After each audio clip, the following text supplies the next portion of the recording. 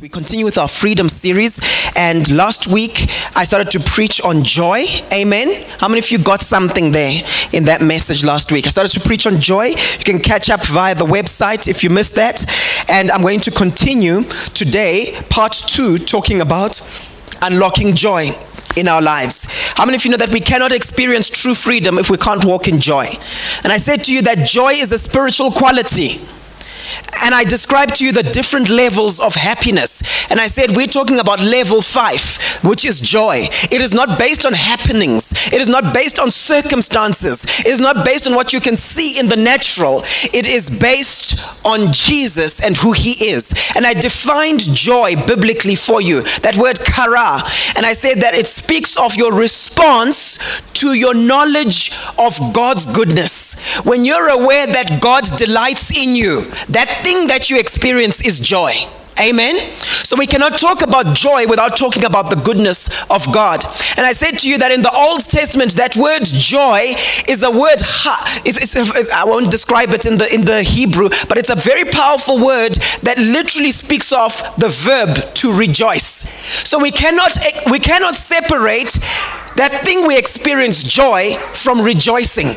It's something you do. You choose to rejoice. Why are you so downcast, O my soul? King David said, put your hope in God. I'm choosing to rejoice. Amen. And so we're going to continue with this particular process of joy. And we're going to tap into it deeply. I explained to you some principles around joy, some very powerful principles around joy. And I'm going to continue doing that today. Amen.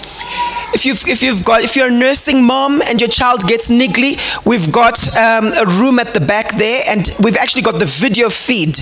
All right, so you won't miss out on the message. We've got a nice video feed, and you can tap into that. All right. God bless you. God bless you. God bless you. All right. So here we go. Are you ready? Right. How many of you know and think I was on point number 4? Joy gives you strength. Joy gives you strength.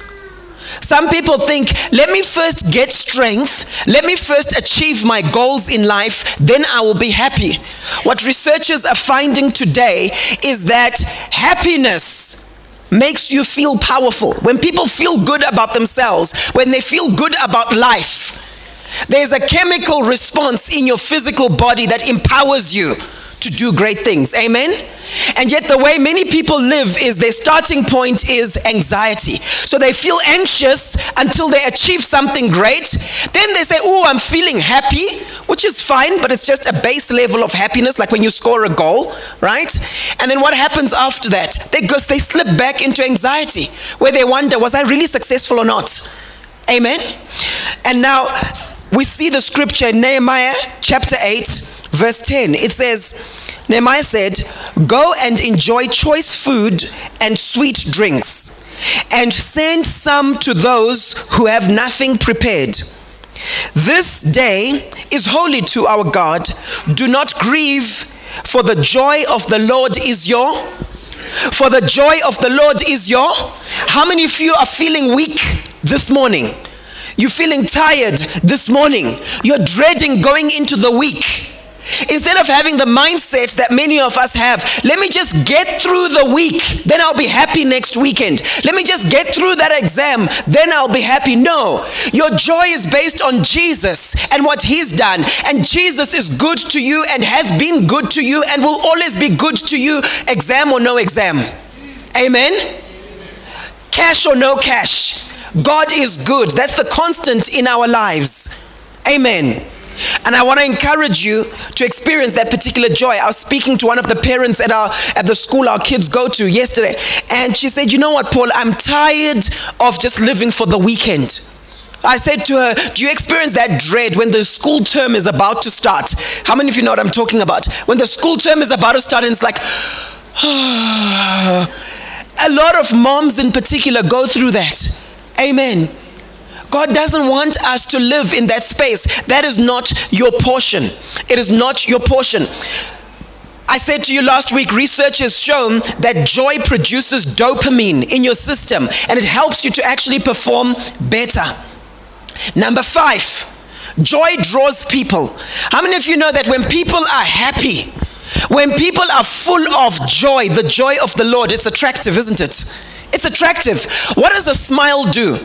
When you see someone smiling, what does that do? Psychologically, you feel welcome.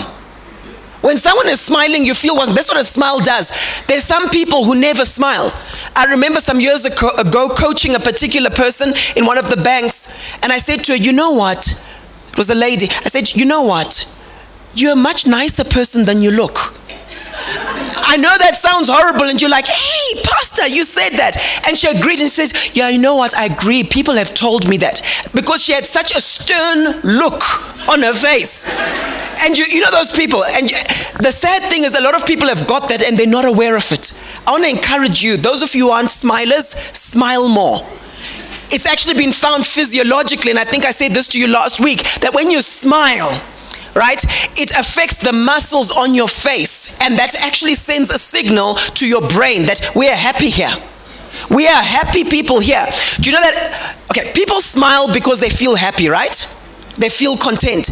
It's actually been found that if you do this and you force yourself to smile, you actually start feeling happier. So we must smile. Amen. All right, joy draws people. Joy can be experienced at a national level. You know that you draw people, you attract people when you're joyful, and that joy can impact the whole nation.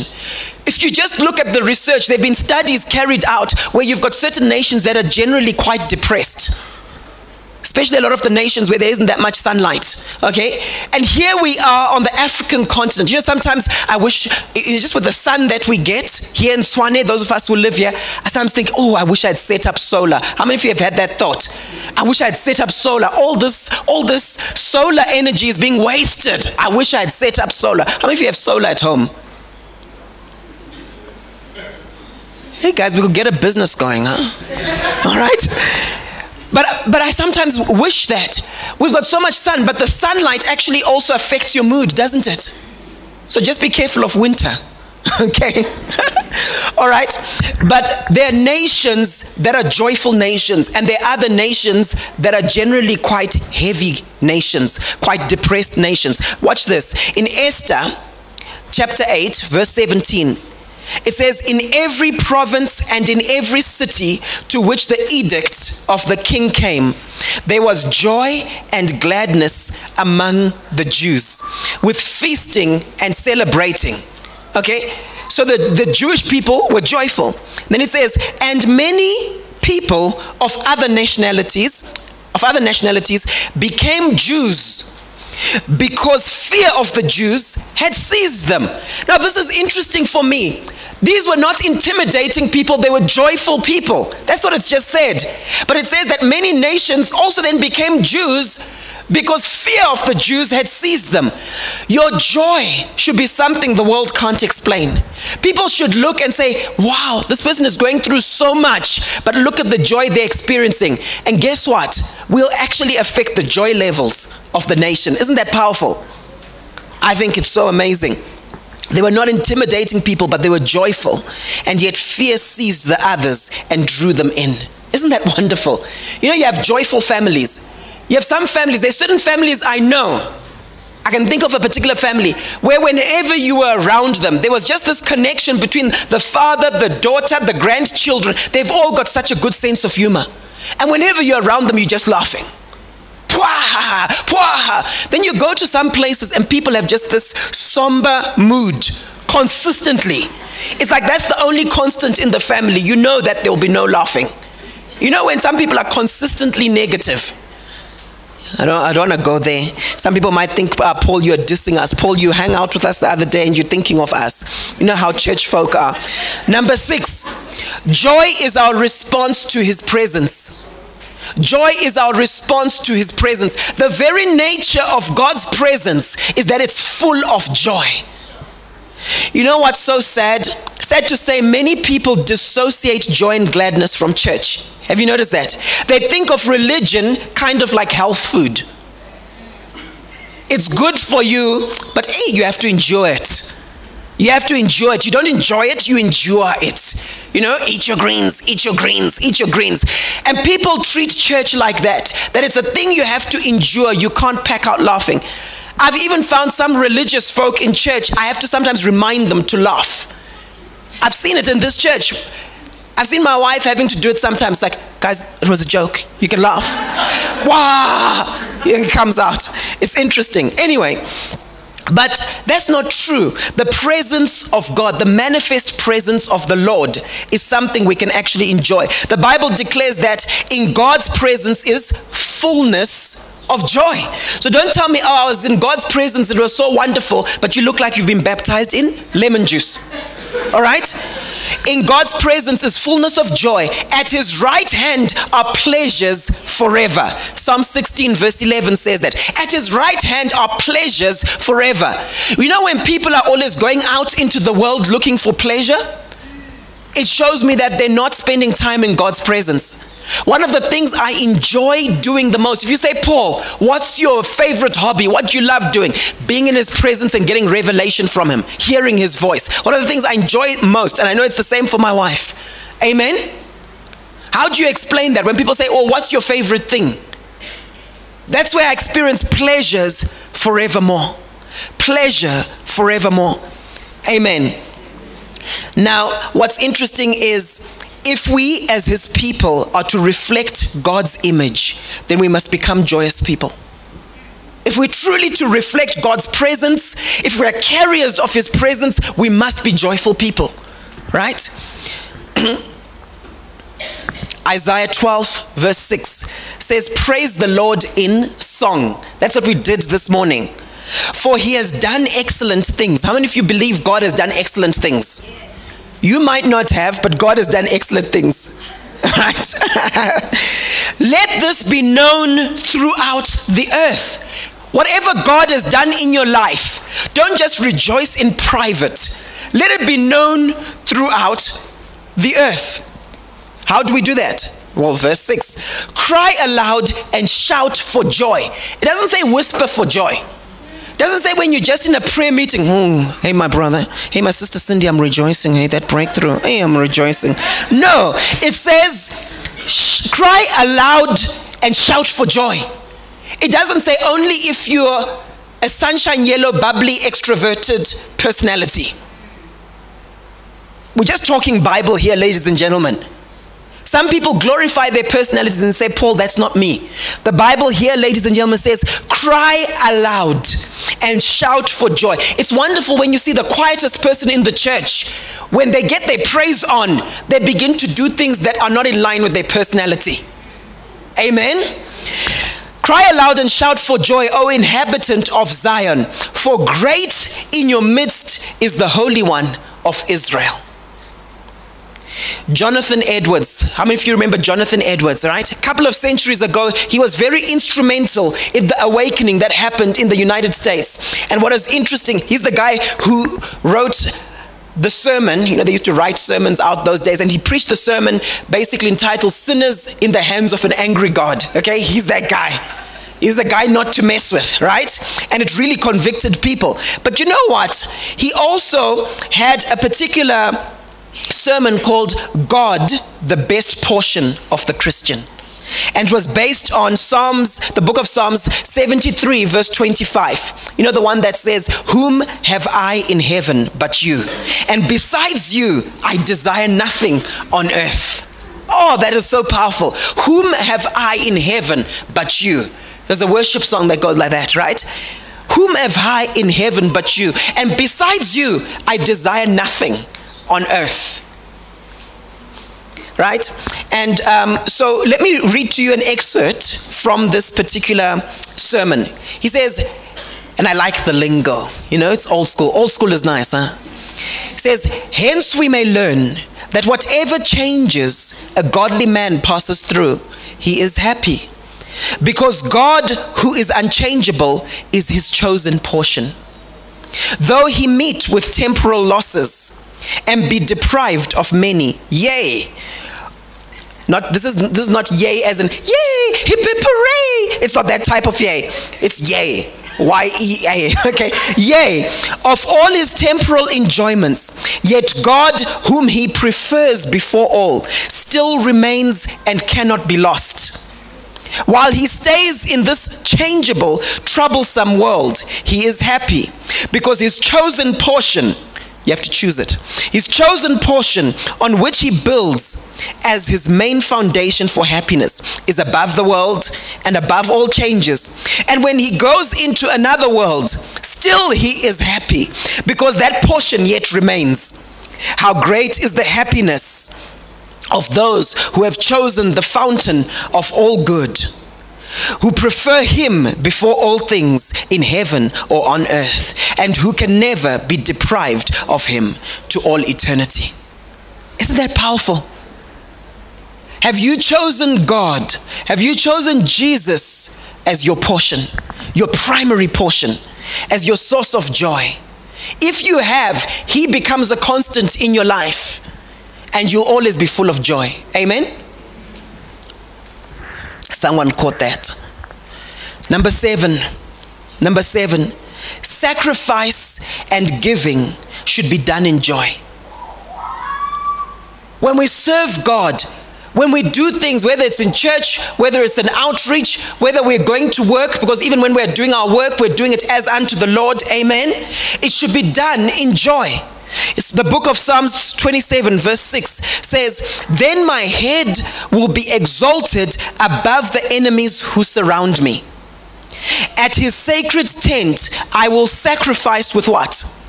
With shouts of joy. I will sacrifice with shouts of joy. Problem today is many Christians, when they sacrifice, and very often it's not really a sacrifice, but they think it is. How many of you know that when you're backslidden, just coming to church, it's like, hey, I sacrificed to come to church. Hey, God must be so impressed with me because I am here. That's what backslidden people say, because for them, that's the sacrifice, right? But here, it's saying that I will sacrifice with shouts of joy. Most of us complain when we sacrifice. I will sacrifice with shouts of joy. I will sing and make music to the Lord. Who's a songwriter here? You can claim that one. You can claim it. Don't feel bad when you write new songs. I will sing and make music to the Lord. Amen? When you do God's work, do it in joy.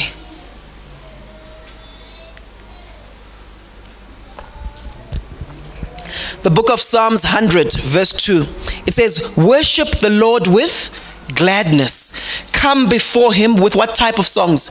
Joyful songs. I love joyful songs.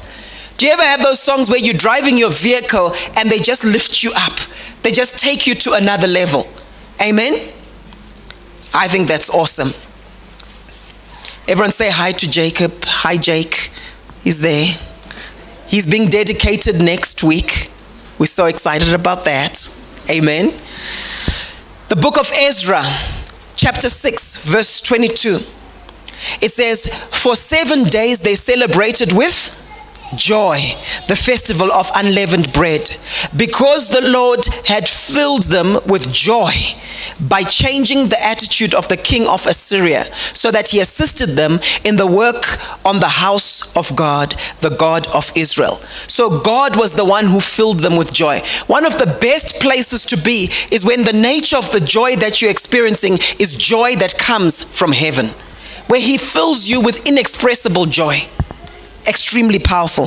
Proverbs 12 verse 20 says, deceit is in the heart of those who devise evil, but the counselors of peace have what? Have joy. How many of you counsel people? How many of you counsel your friends? The Bible is saying counselors of peace have joy. When you serve God, when you do the work of the ministry, do it with joy. Proverbs 21 verse 5 says, it is a joy for the just to do justice. It's a joy for us to do justice. But destruction will come to the workers of iniquity. Philippians 4 verse 1 in the NIV, it says, therefore my brothers and sisters, you whom I long for, whom I love and long for, my joy and my crown. Stand firm in the Lord in this way, dear friends. That word crown is the word Stephanus. You know, some people are called Stephanus, right? I know a little boy called Stephanus, right? It comes from the word Stepho, which means to encircle. In other words, it surrounds you. And he's basically saying, you guys are my joy. You guys who are around me here, you are my joy. You know that people can be your joy. They can be the source of joy for you. You know that? You know that sometimes your children or your spouse, they can be your joy. Are you a joy to your parents? Just think about it. Are you a delight to them? I remember when I was preaching at City Life Church, a Christian who's the son of the pastors there, he was emceeing and going for it, and he's now 17. And I said to Pastor James, you know what? He must be a joy to you, just seeing your 17-year-old child here, son, serving God. And you could just see this delight just welling up in Pastor James. So sometimes certain people can be your joy and your crown. Are you following me this morning? Do you just complain about your family members, or do you focus on, wow, I'm so blessed to have these people, and they become your joy? Very powerful. And that's something that can keep you going when you're experiencing difficulties in life. When you just say, sometimes I will give my wife a hug and I'll say, at least I have you. You can say, no, don't look so sad and gloomy. Don't be jealous. At least I have you. You're my joy. Amen.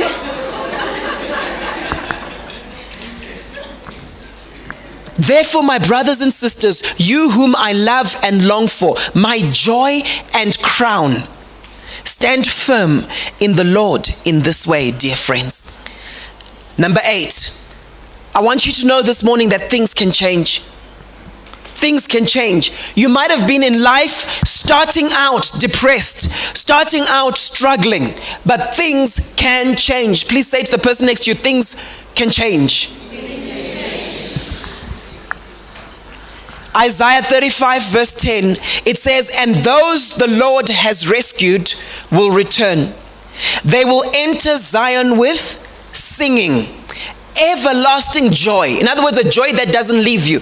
Everlasting joy will crown their heads, will encircle them. Imagine being encircled by joy, but it's an everlasting joy.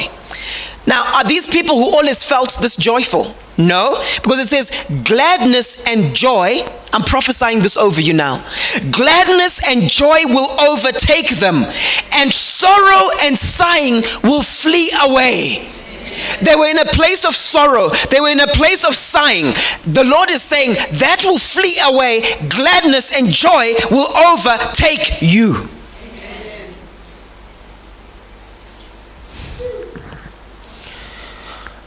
So now, as we go into the final stretch of this message, what are some keys to unlocking your joy? We've explained joy. We've defined joy.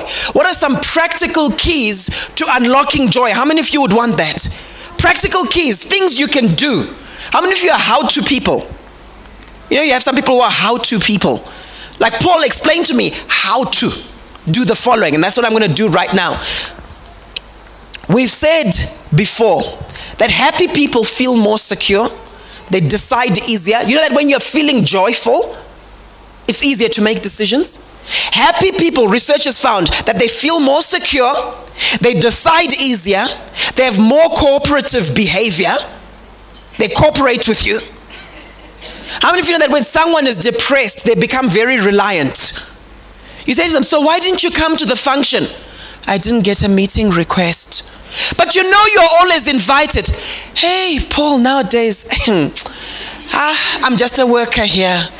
I'm leaving it now to the powers that be. Hey, I'm just a worker, Paul. It's been found that happy people feel more secure. They decide easier. They have more cooperative behavior. And they also have a satisfying life in the changing environment. Okay, so happiness is good. Amen? Right. So how do we unlock it? Number 1, develop meaningful relationships. Develop meaningful relationships. You know that a lot of research tries to get people to remember their past? Think about it. I'm a researcher at heart, and often when you're researching something, you ask people, so when you were 5 years old, tell me. So when you started your job, what happened, right? But there's an exciting piece of research that has been carried out. It's the longest ever. It's now been about 75 years running, non-stop, this research, right? And it's actually research real time. So it's asking people about how they're feeling currently. Do you understand the difference, right? And what was interesting, it's a Harvard study of adult development. And it's been over 75 years, and they've tracked the lives of 724 men, right? 724 men. And they found that the happiest people are the ones that have the most meaningful relationships. They found a positive correlation between your happiness, your sense of contentment in life, and deep, meaningful relationships. Amen? Some other research was carried out that showed that if you are feeling stressful as a person and you're going through extreme stress, they did some research on people who had stressful experiences. It increased their chances of dying by about 30%. In other words, when you're living, hypertension, all those things that come with stress, okay, it heightens your risk, your chances for a premature death. We know that. There are lots of people dying of stress-related diseases. But guess what they found? They found that the people who are in a high-stress situation, but were actually also involved in meaningful, caring relationships, where they were actually showing care, but in a way that had a strong sense of meaning that didn't apply to them. Are you following? It didn't apply to them. So you can experience a high-stress job, but if you're in loving, caring relationship that is meaningful, it reduces your chances for premature death. Isn't that amazing? Isn't that amazing? So relationships are good. Good relationships are good. Okay? Just want to qualify that. 2 John chapter 1 verse 12 says, I have much to write to you, but I do not want to use paper and ink. Praise God for emails, huh? Maybe he was prophesying. Maybe it's because of that declaration that someone, got into this whole technology of emailing. Anyway, I have much to write to you, but I do not want to use paper and ink. Instead, I hope to visit you and talk with you face to face. Face to face. Why? Why does he want to talk to them face to face? So that our joy may be complete. So that our joy may be complete. There's something about face-to-face, meaningful interaction with another human being that increases your joy level. Amen? You know how, what do they call it? The love drug.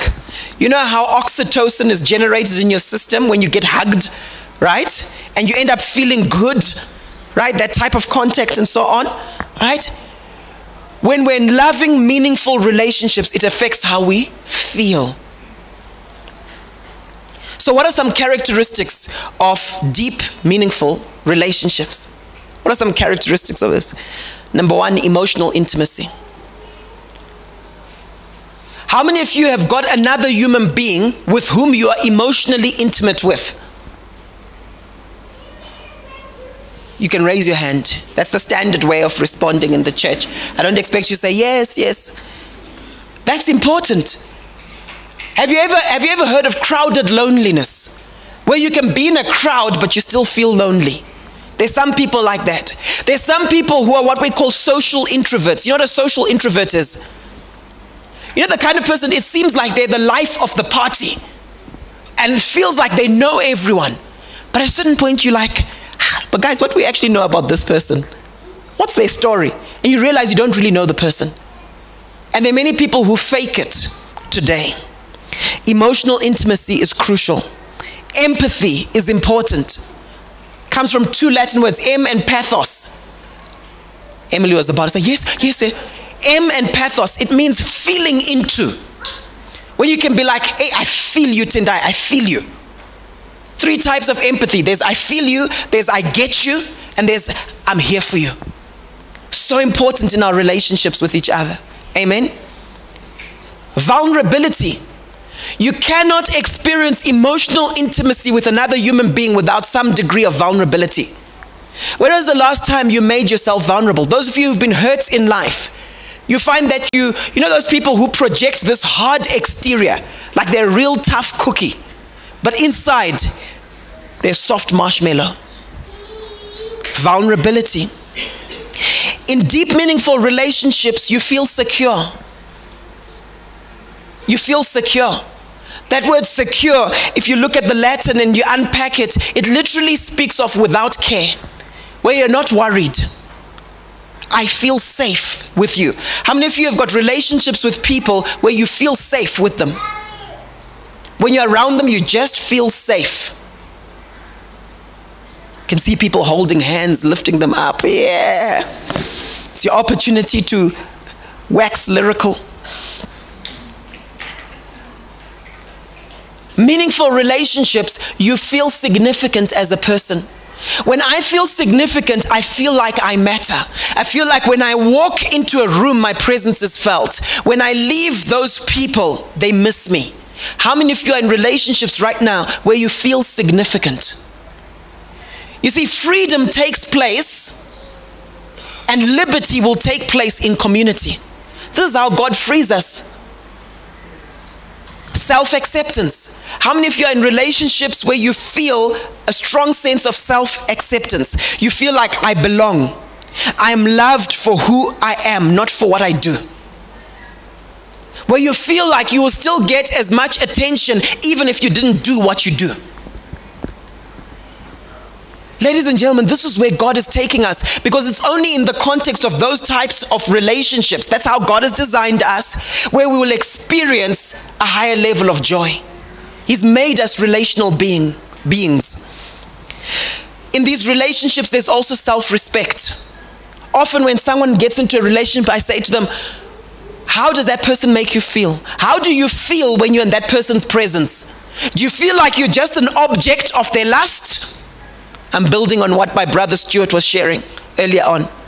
Or do you feel a sense of self-respect, a sense of dignity because of how they treat you? We're talking about meaningful relationships here. My dignity, can you say, my dignity is reinforced in this relationship? No, I wasn't saying repeat after me. I was just saying, can you say that in that situation? Although it sounded good actually. My dignity is reinforced in the relationship. Ladies, you feel like a princess in the presence of your husband. And the church went quiet. All right? In these relationships, there's a strong sense of self-efficacy. In other words, you feel confident. Self-efficacy is the same as self-confidence. It's your belief about your ability. You come out of their presence feeling like I can take on the world, I can do great things. You know, there's some people who are smart people, but whenever you're around them, you feel stupid. They don't reinforce your intelligence. But there are other people, whenever you leave their presence, you feel more significant as a person. Amen? And so you want to always be around them. And you feel joyful when you're around them. You feel you can take on the world. These deep, meaningful relationships, they reinforce your sense of self-worth. What is self-worth? It's not, oh, because I can do A, B, C, D, I'm now worth something. No, there's a strong sense of, I am worth something as a person. I am special. And because I'm special, I do special things. Because I'm worth something, I do things that are great. But the starting point is who I am in God. Amen? Is that reinforced in your relationships? That's the first key in unlocking joy, meaningful relationships. Some of you have been doing what we call hiding from love. You know what hiding from love is? Where the very people God has sent into your life to show you love, you are hiding from them. You're rejecting yourself before you can be rejected. It's easier to do that, isn't it?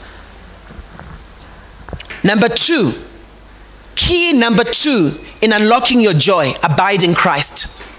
Abide in Christ.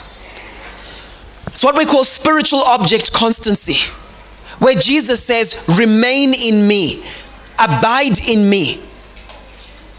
It's not a case where you only abide in him when you're in a service connecting with him, but throughout your life. John 15 verse 11 says, Jesus is speaking, he says, I have told you this so that my joy may be in you. So you experience joy to the degree to which you have his words in you. He says, I've told you this. So there are things that Jesus says to us as we abide in him that produces joy. He says, I've told you this so that my joy may be in you and that your joy may be complete. Jesus is interested in our joy being complete, but it only happens to the degree to which we abide in him. In Christ, I am complete. His words are so dominant in my heart that other words don't affect me. That's what we should all be able to say. His voice is the loudest within me. Listening to Jesus' words breaks us into new levels of joy. Carrying his words, abiding in his words, takes us to new dimensions of joy. Do you know that a study was done at the University of Pennsylvania on people praying in tongues? And they found that as these people were praying in tongues, the pattern in their brain, the signals, the brain pattern actually changed. Some of you might have heard of that. The brain pattern signals actually changed. So people who thought like, these people are just faking it, they were now like thinking, but how come we're seeing this change in the brain pattern for all of them? For example, the section of your brain, your frontal cortex that deals with self-control, that was functioning at a lower level. Okay? Because when you're praying in the Spirit, what's happening? The Spirit is enabling you to pray. Isn't that interesting? What's also been found is that when we pray out aloud for extended periods of time, it actually affects our immune system. Go and look at the studies. I'm not going to go into all of it now. It affects your immune system, and it also activates interesting chemicals in your body. I realized the way I feel after Ignite, and my wife and I have spoken about this, often the way I feel after Ignite is our time of extended prayer in this church, but the way I feel after Ignite is the same way I feel on that rare occasion when I've gone for a jog, when I've been running. You know that the same chemicals are in your brain, the same neurotransmitters in your brain are being activated. Isn't that powerful? And the result is joy. Often after Ignite, it's difficult to go to sleep, isn't it? There's just this excited feeling, sort of like, the same feeling joggers have after they've done a run. Often it's similar, isn't it? Come on, guys, are you with me here? Or do you just pray and not jog? Who prays and jogs? Okay, I knew Trace's guarantee. It's a guarantee. All right. I just think that's so powerful. It's been found that voluntary speech, that voluntary speech during extended vocal prayer causes a major stimulation in these parts of the brain, mainly your hypothalamus. Okay, and that's to do with direct regulation of 4 major systems of the body: your pituitary gland, right, and all target endocrine glands. Right? The total immune system, the entire autonomic system, and the production of brain hormones, okay, which are really neurotransmitters, right, called endorphins, right, and enkephalons, right? Enkephalons have same impact as endorphins, right? Powerful stuff, guys. Powerful stuff. And those of you who want some of these studies, I can also email them through to you, the scientists in our midst. Abide in Christ. Abide in Christ. Number 3, shift from being deficit-based to asset-based in your thinking. How many of you know the difference between asset-based thinking and deficit-based thinking? There's a growing minority of people. They're still in the minority, but they're growing in number. And they're called asset-based thinkers. These are people who are more sensitive to opportunity than calamity.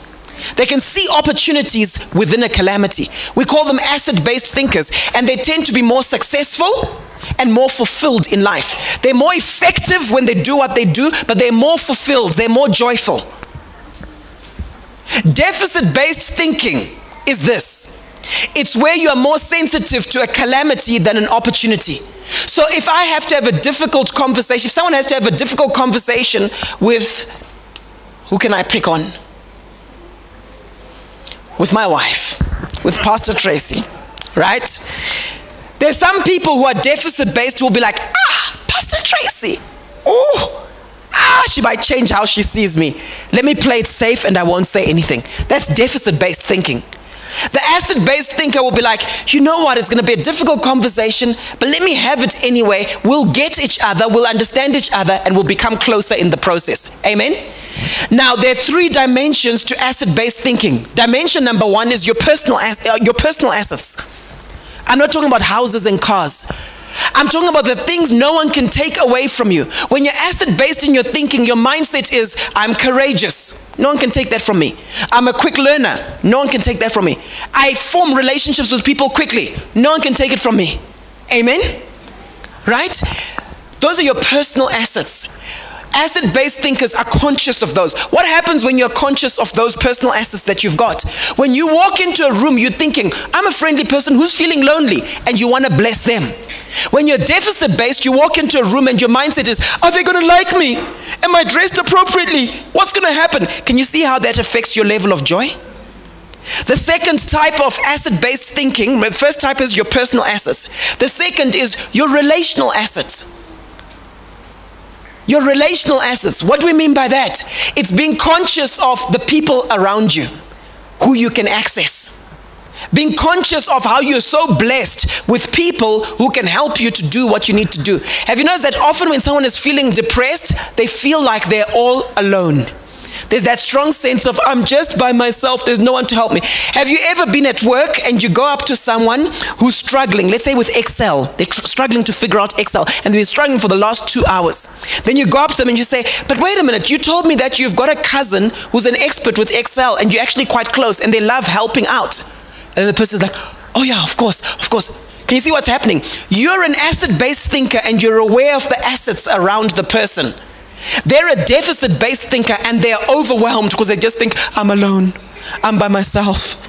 Some of you in this room are not aware of the assets you have around you. You're not aware. It's the point that Stuart was making. We are saying, but your pastor has done A, B, C, D. You can tap into that. I'm very generous with my resources. Oh, I want to do this talk here. I want to do this. I'll give you the stuff. Amen? Think about the people in your small group. I often have people come, Paul, we have to figure out, there's so many accountants in this church. There's so many lawyers in this church. There's so many people who are clued up. Some of you struggle with your nutrition. And you've been wondering like, but I think I need to go on a diet, but what did I do? We've got people who are lifestyle consultants, Trace, other people who are clued up. We've got personal trainers in this church. I think we've got 2 or 3 personal trainers. Are you feeling me this morning? Those are your relational assets. And when you're conscious of them, it produces joy. The third type of asset is what we call a situational asset. A situational asset. This is an opportunity within a calamity. When you go home today, say to yourself, what is a negative situation that I'm in right now, that I'm going through? And then make a list of the opportunities within that negative situation. What's been found is that people who have trained themselves to do that end up experiencing more joy than people who just focus on the problem. Amen? I remember once speaking to a particular guy. He was heading up software in a particular organization. And I was coaching him and he said, Paul, you know what? It's been quite tough here because 2 guys have just resigned. I'm like, okay. And he says, and one of them was one of our star performers. Then I had what's called an asset-based conversation with this individual. And I said to him, but what's the opportunity? And then he suddenly said, you know what, Paul, it's not all doom and gloom. Because in actual fact, these particular roles that these guys were playing are not actually core to our business. And so in actual fact, Paul, you know what? We've always wanted to put contractors in their place, but we couldn't because there were permanent people who were working here. Now that they're going, we've got this opportunity. He began to focus on the opportunity within the calamity. Some of you focus too much on the calamity. Amen? So what are the different assets? Number 1, your personal assets. Number 2, your relational assets. Number 3, situational assets. What's the opportunity within the calamity? There's a guy called Sean Aker who did some research. Both him and other people have shown the importance of decreasing negative noise to make room for signals for good things. So it's been found that sometimes a lot of us, we've got a lot of internal noise in our minds. And so we're worrying so much. How many of you experience that? Internal noise in your head. Lots of internal noise. That will affect your joy level. Some research was actually carried out that some people their problem is they equate loving someone with worrying about someone. To love someone does not mean you have to keep worrying about them. It's a myth. It's a myth to think that because I love you, I must always be worried. Just think about it. And many of us equate loving someone with worrying about them. So when we stop worrying and we're content, we feel guilty about it and we start worrying again. Just think about it. And then we become addicted to worry. How many of you know that worrying is addictive? Some people worry so much, it's become a habit. Do you know that it's been found that increase in positive noise, for example, watching good things on TV, listening to good things, and people who've got good things to say, it's actually been found that that helps your joy level. If you watch the news for 3 minutes each morning, compared to someone who watches a still picture with a solution focus, so solving the problem, you have a 27% higher chance of being in a bad mood during that day. Does everyone get that? If you're watching TV and hearing all the negative stuff coming through, like just news, for only 3 minutes, right?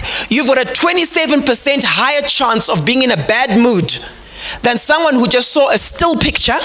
So it wasn't active, there was no noise.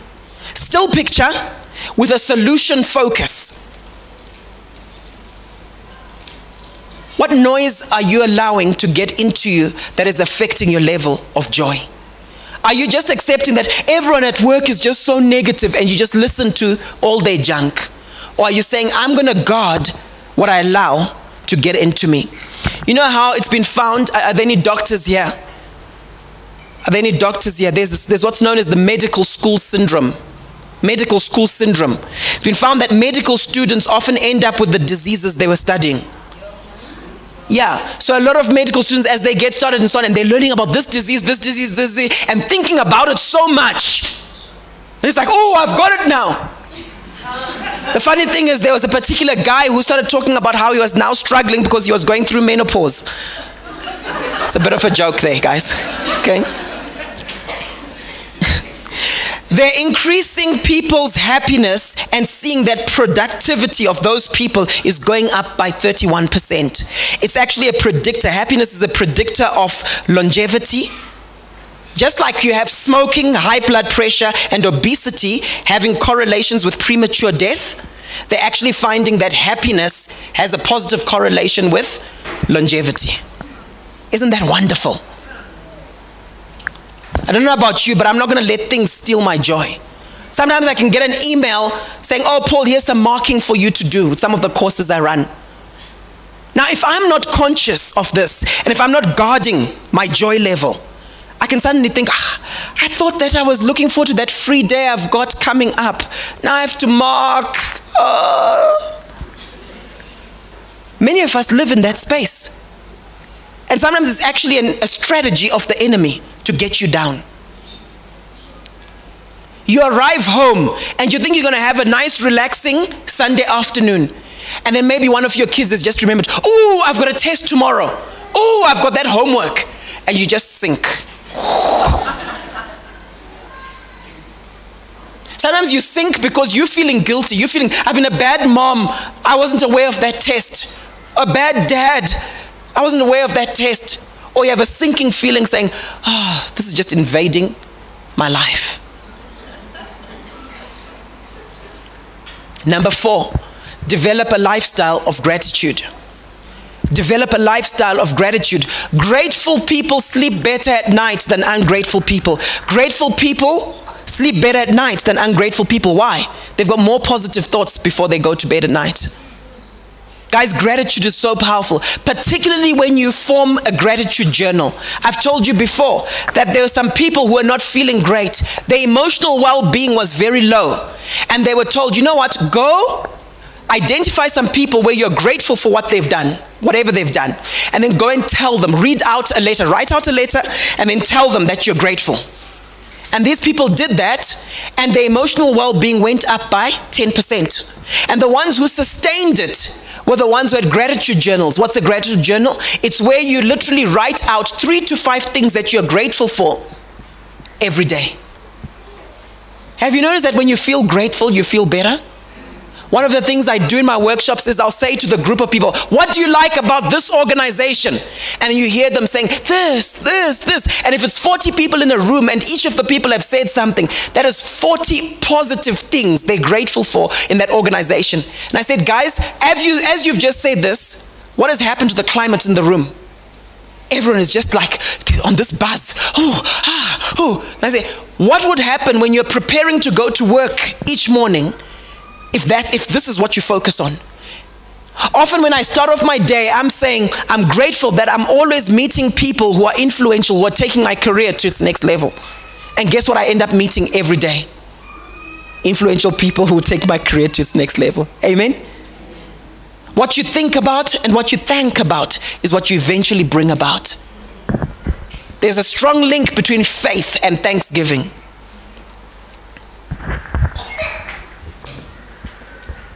Number 5, my last point, take charge of your life. Take charge of your life. You know that it's been found that there's a link between autonomy, a sense of freedom, and joy. When you feel controlled by other people, controlled by their mood, controlled by someone else's manipulation, domination, and control, you don't feel joy, do you? How many of you have ever felt, I'm just rejoicing, there's just so much joy oozing out of me, but this person is controlling and dominating over me? No.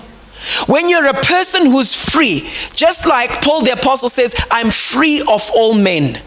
Such a powerful statement. Just like Jesus says, Satan has nothing in me. Powerful. God wants you to be free.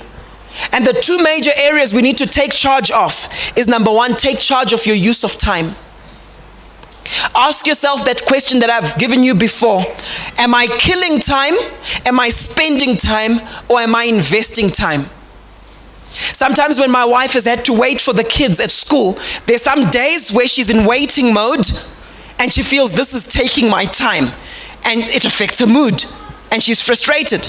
But I remember the one day she came to me and she said, you know what? I'm really looking forward to my time with Daniel while we're waiting for the other boys. I'm really looking forward to it. I see it as I'm investing time in him. Her joy level was at another level. Are you hearing me this morning?